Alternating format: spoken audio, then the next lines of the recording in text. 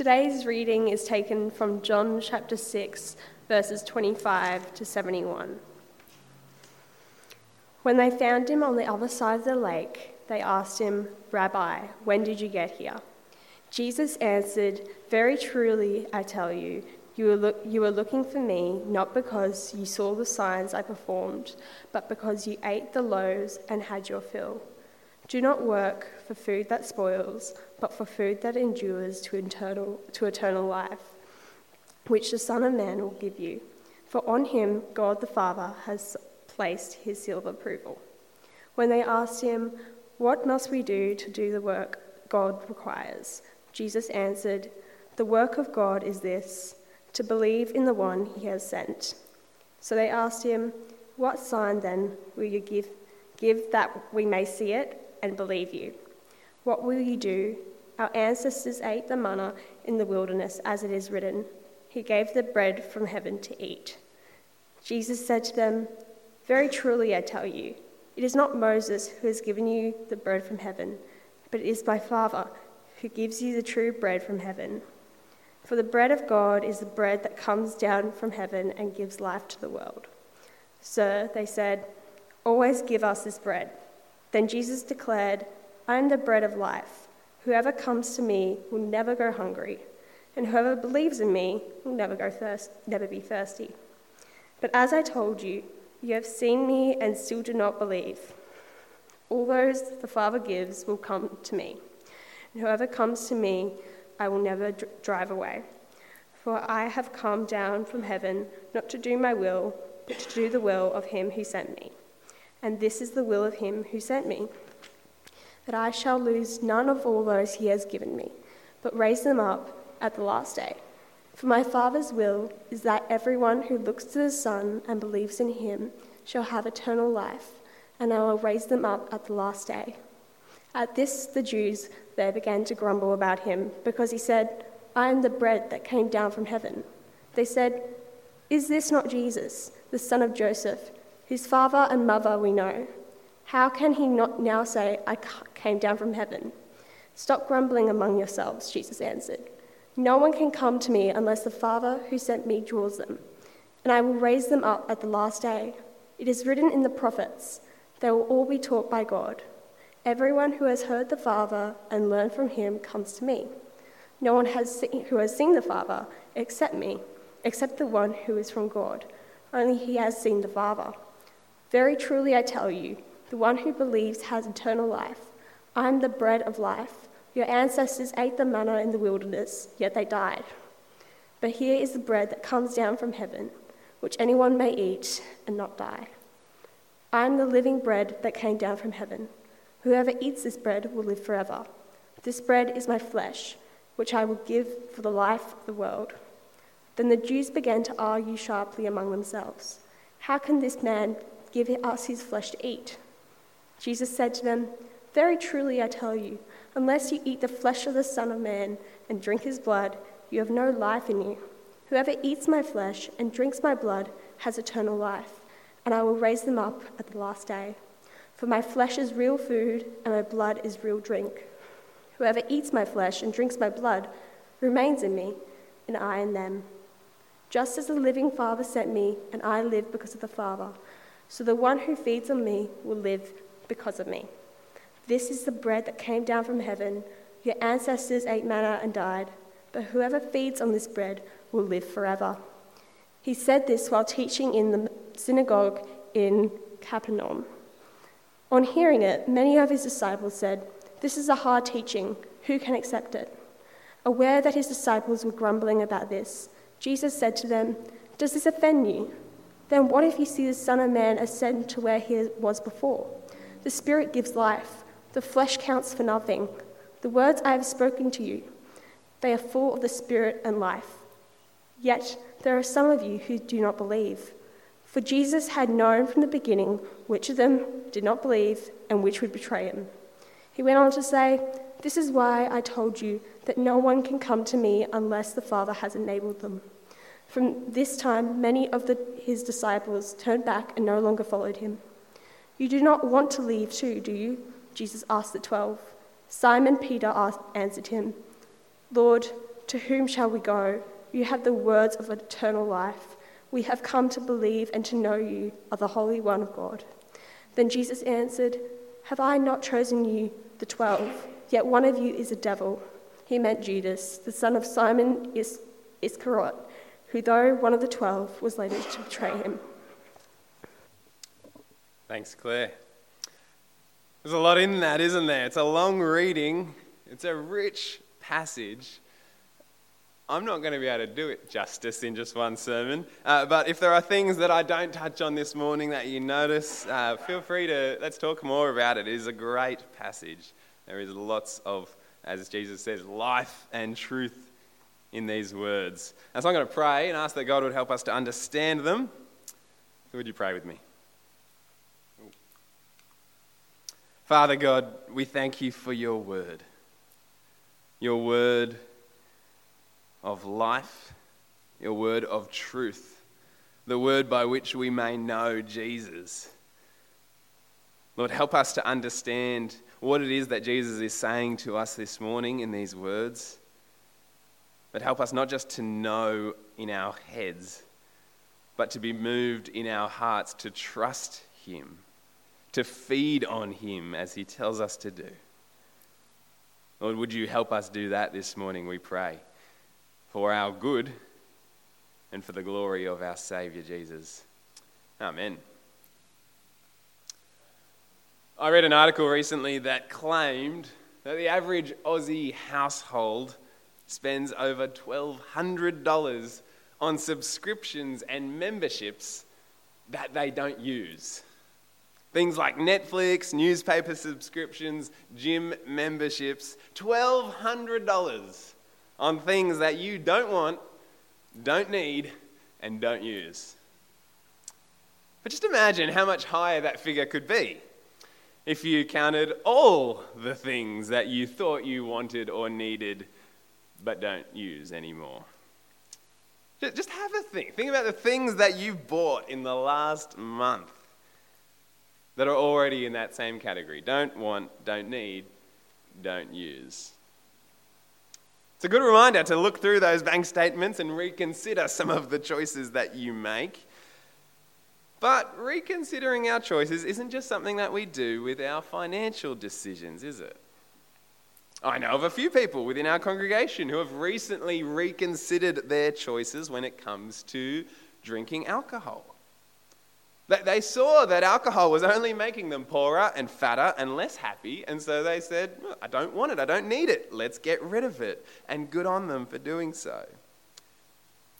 Now, of course, not all the choices that you make are up for reconsideration. There may be days when you look at your kids and wonder whether you want them or need them, but there is no unsubscribe button there. You are committed, and that is a good thing. But there are choices we can make, and so it all raises the question, do the things that we choose actually satisfy us? Do the purchases that we make, do the pathways that we take actually deliver what we hoped they would deliver? Do they satisfy us?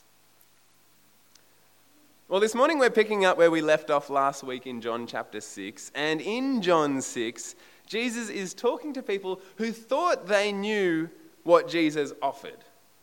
They had expectations about what he would deliver. But by the time Jesus finishes speaking here, we have one group of people who find him who hit the unsubscribe button on Jesus. They go away disappointed. And we have another group of people who find in Jesus the key to true and lasting satisfaction. One group that walk away disappointed, one group that come away completely satisfied. And what is it that makes the difference between these two groups? Well, it comes down to recognizing what it is that Jesus really offers us. So what is it that Jesus offers? Let's take a look at John 6. If you've got an outline, there's some points on the back. But if you were with us last week, they're up here. Here we go. If you were with us last week, you'll remember John 6 began with Jesus feeding an enormous crowd of people with a young boy's lunch. He took 5 small bread rolls, 2 small fish, and 5,000 men, plus women and children, had all they could eat. And in the end, they walk away with 12 baskets of leftovers. Now, it's an amazing miracle, a sign. And so the next morning, the crowd, they wake up and what do? They go, hey, that was fun. Let's go do that again. That was great. Let's go see what else Jesus has for us. And so they go off to try to find Jesus. Now, you'll remember the previous day, the day that Jesus fed the 5,000, some people in the crowd were so impressed with what he did that they tried to force him into leading a rebellion against the Romans. And so Jesus had slipped away, he had escaped, and he had gone back to the other side of the Sea of Galilee, but he took a bit of a shortcut. He walked across the water. He's back on the other side. He's in Capernaum. And eventually the crowd finds him in verse 25. And then they ask him, Rabbi, when did you get here? Now, it seems like an odd question because the real question is not when did you get here, but how did you get here? Because they know he didn't walk around on the shoreline. They know there were no boats to take him back. How did he get here? But Jesus doesn't really care what their question is. He ignores their question because he gets right down to the heart of the issue with these people. Have a look how Jesus answers in verse 26. He says, very truly I tell you. Now watch out for that line. It's Jesus' way of saying, this is really important. Listen up. Very truly I tell you, you are looking for me, not because you saw the signs I performed, but because you ate the loaves and had your fill. Such is the spiritual temperature of this crowd that not only do they not see what Jesus' miraculous signs were pointing to, they don't even recognize that they are signs. The reason they came searching for Jesus is not because he's the Son of God. It's not because he did incredible things that pointed to who he is. They came simply because he makes good bread. They're just like some of the guys I went to uni with. They would have signed up to the Communist Party if it got them a free lunch. That they don't care who Jesus is. This crowd don't care what Jesus says. All they care to know about Jesus is that he can give you a good feed. Now, you might shake your heads at that, but this crowd embodies one of the most common misunderstandings of Jesus for people in our culture today. Myth number 1 about Jesus in our day is that Jesus exists to give us the stuff that I want.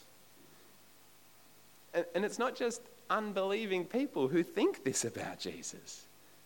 There are churches here in Noosa that are teaching people that Jesus came to bless you with stuff, to make you wealthy, to make your family flourish, to make your life easy. And the reason this kind of teaching is so popular is because most of us are just like this crowd in Capernaum. We want a Jesus who fills our bellies and fills our bank accounts. But do you notice what Jesus says to this kind of thinking in verse 27? He says, do not work for food that spoils, but for food that endures to eternal life, which the Son of Man will give you. Friends, Jesus looks on this crowd longing for bread and he says, no, don't work for that. I've got something better.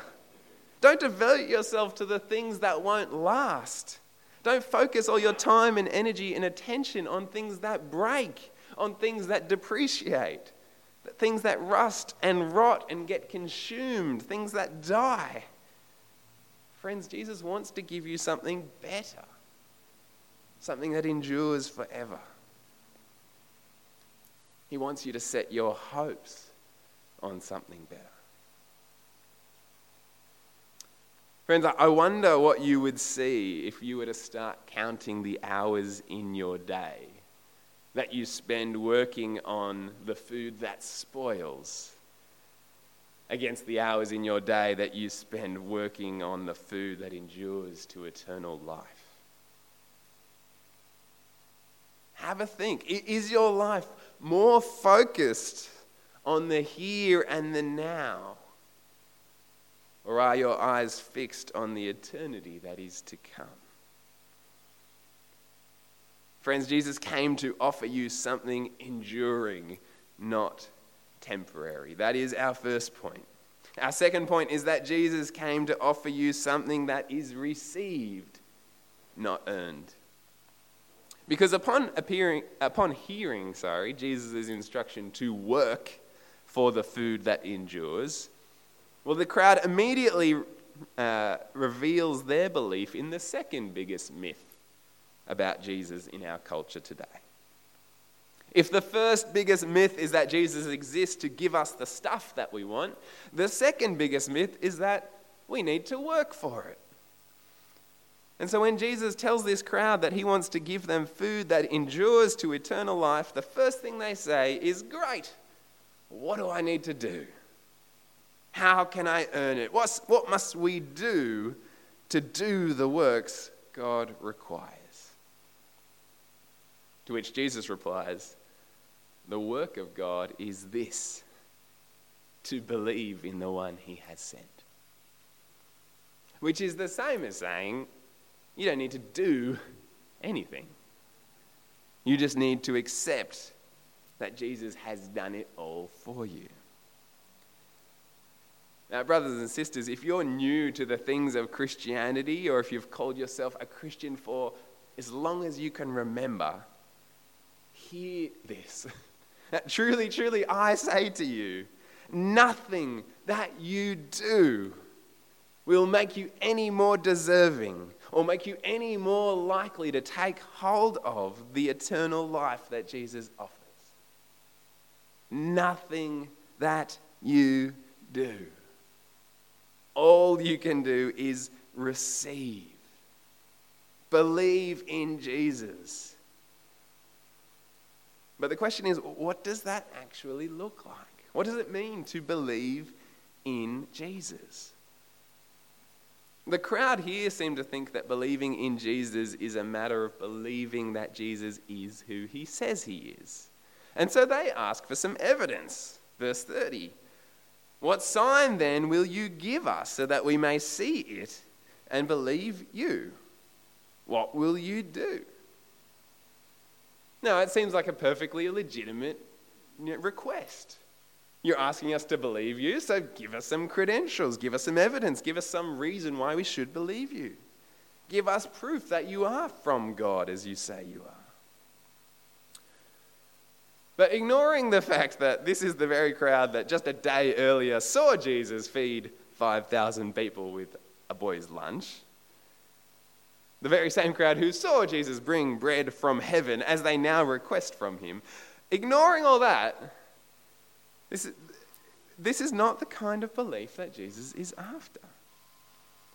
Believing in Jesus is not just believing that Jesus is who he says he is. That is important. But it's not merely something that we give assent to in our minds. Often I think we can think about believing in Jesus as sort of, going through the Apostles' Creed and sort of giving a tick next to each statement. I believe in God the Father Almighty, creator of heaven and earth. Yeah, tick. I believe in Jesus Christ, God's only Son, our Lord. Yes, I agree. Tick. Knowing the facts about Jesus is essential. But Jesus is asking you to believe in him. And that is something quite different. And the only way to believe in Jesus, is to eat him, says Jesus. The crowd wants Jesus to bring down bread from heaven, and Jesus says, "I am the bread from heaven. I am the bread of life, and anyone who eats me will live forever." By the time we get down to verse 53, Jesus gets quite graphic with it. He says, "Very truly I tell you, unless you eat the flesh of the Son of Man and drink his blood, you have no life in you. Whoever eats my flesh and drinks my blood has eternal life, and I will raise them up on the last day. For my flesh is real food, and my blood is real drink. Whoever eats my flesh and drinks my blood remains in me, and I in them. Now, what on earth is Jesus talking about? Now, I think we can exclude the obvious. Jesus is not asking us to literally eat his human flesh. No one has done that. Cast that out of your minds. He's not talking about the Lord's Supper either. At first glance, it sounds like it's kind of a communion sort of thing that he's got going on here. He hasn't instituted the Lord's Supper yet at this point, but even if he had, Jesus will never tell you that by eating and drinking the Lord's Supper, you will gain eternal life. He won't say that. No, what Jesus is saying is actually quite simple. His point is this: believing in Jesus is depending on Jesus for eternal life in the same way that you depend on physical food for physical life. Have a think. Everyone knows that you need to eat food to live, right? Sure, you can live a few weeks without eating, but eventually you're going to need to eat. Don't eat, you won't live. You need food. You know you need food, and so you do whatever it takes to make sure that you have food. Now, in our culture, that's not particularly hard. We just walk into Woolies and it's there. But, of course, it's not just enough to know that food exists, is it? If you sit at home and look at a full cupboard and go, I'll be right, but don't eat it, you will not live. You actually need to eat it. You need to consume it. It needs to go into you. Friends, believing in Jesus is the same. It is relying on him. It's not just knowing that he can give you life, but entrusting yourself to him, depending on him, knowing that without him you will have nothing. Which means a Christian is not someone who agrees that Jesus was a real historical figure, although they will. A Christian is not someone who believes that Jesus did miraculous things, although they will. A Christian is not just someone who thinks Jesus exists to give them health and wealth and comfort. A Christian's not someone who follows Jesus' example of being loving and generous. A Christian is not someone who has earned God's favor.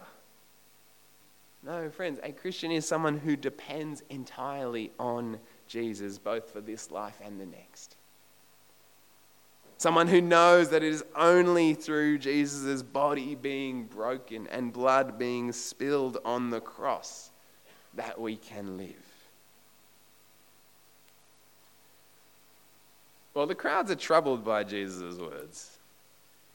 In verse 41, we're told the Jews grumbled about what Jesus said. In verse 61, even some of his followers grumbled about his teaching. They say, this is a hard teaching. Who can accept it? And they're right. It is hard.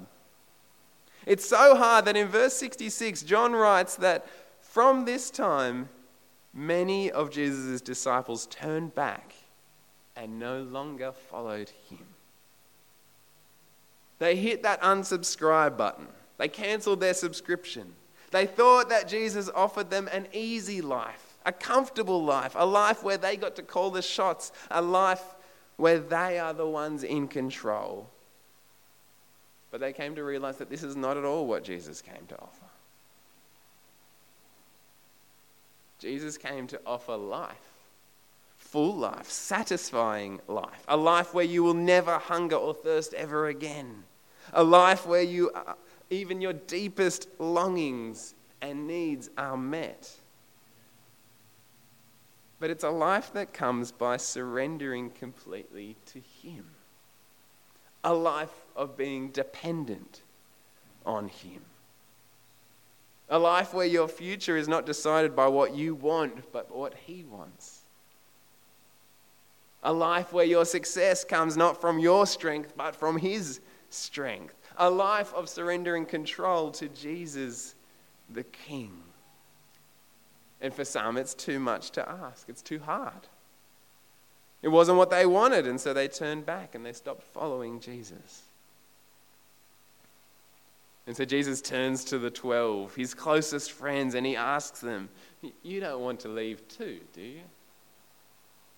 He invites them to consider their choice. Is it this life or is it eternal life? Is this life going to be about you or about me? And Peter answers, I love these words. He says, Lord, to whom shall we go? You have the words of eternal life. We have come to believe and to know that you are the Holy One of God. You see, Peter sees it. He knows that only Jesus can give him what he truly craves. Only Jesus can offer the kind of life that truly satisfies. He knows that Jesus offers him something enduring, not temporary. He knows that Jesus offers him something as a gift, not something that he can earn. He knows that what Jesus offered is completely secure because he knows that Jesus says he will not let go of those that the Father have given to him. He knows it won't be easy. He knows following Jesus will mean difficulty. But he knows that only Jesus offers real life. And so he entrusts himself to Jesus. He eats the bread of life and lives. Friends, this morning I want to invite you to consider your choice when it comes to Jesus. And if you're here this morning and you're following a Jesus that is more about now than it is about eternity, if you're following a Jesus that is more about you than it is about him, if you're following a Jesus that is more about the gifts than it is about the one who gives them, if you're following a Jesus in the hope that he will make your life comfortable and easy without asking much of you, I want to encourage you to hit the unsubscribe button on that Jesus this morning, because he's a myth. Now, he might not ask much of you now, but in the end, it will cost you your life. It's a dangerous illusion, a false gospel, not Jesus. And friends, I want to invite you to come to the real Jesus, the bread of life. Come to him, trust in him, rely on him. Now, will it make your life easier? Absolutely not. It'll make you poorer as you realize and you learn to become radically generous just like him. It will make you less popular as you're hated by a world that hates him. It'll make you less comfortable as he leads you down the path of most resistance. It'll cost you your weekends. It'll cost you your time. It will hurt. But friends, when you come to this Jesus, when you feed on him, rely on him, he will give you life. A satisfying life. A life that satisfies everything that you crave in a way that is beyond your imagination. Friends, come to him. Whoever comes to him will never go hungry. Whoever comes to the Lord Jesus and believes in him will never be thirsty. Will you come? Let me pray. Father God, this is a difficult teaching. It is difficult for us to accept that we need to depend on you completely, and that it is only in you that we can find life. It is difficult for us to humble ourselves to the point of recognizing that we need you and that we cannot do this ourselves. It is difficult for us to let go of some of the things of this world. It is difficult for us to let go of our comfort, to let go of our ease, It is difficult for us to follow, to believe, to entrust ourselves to the Lord Jesus.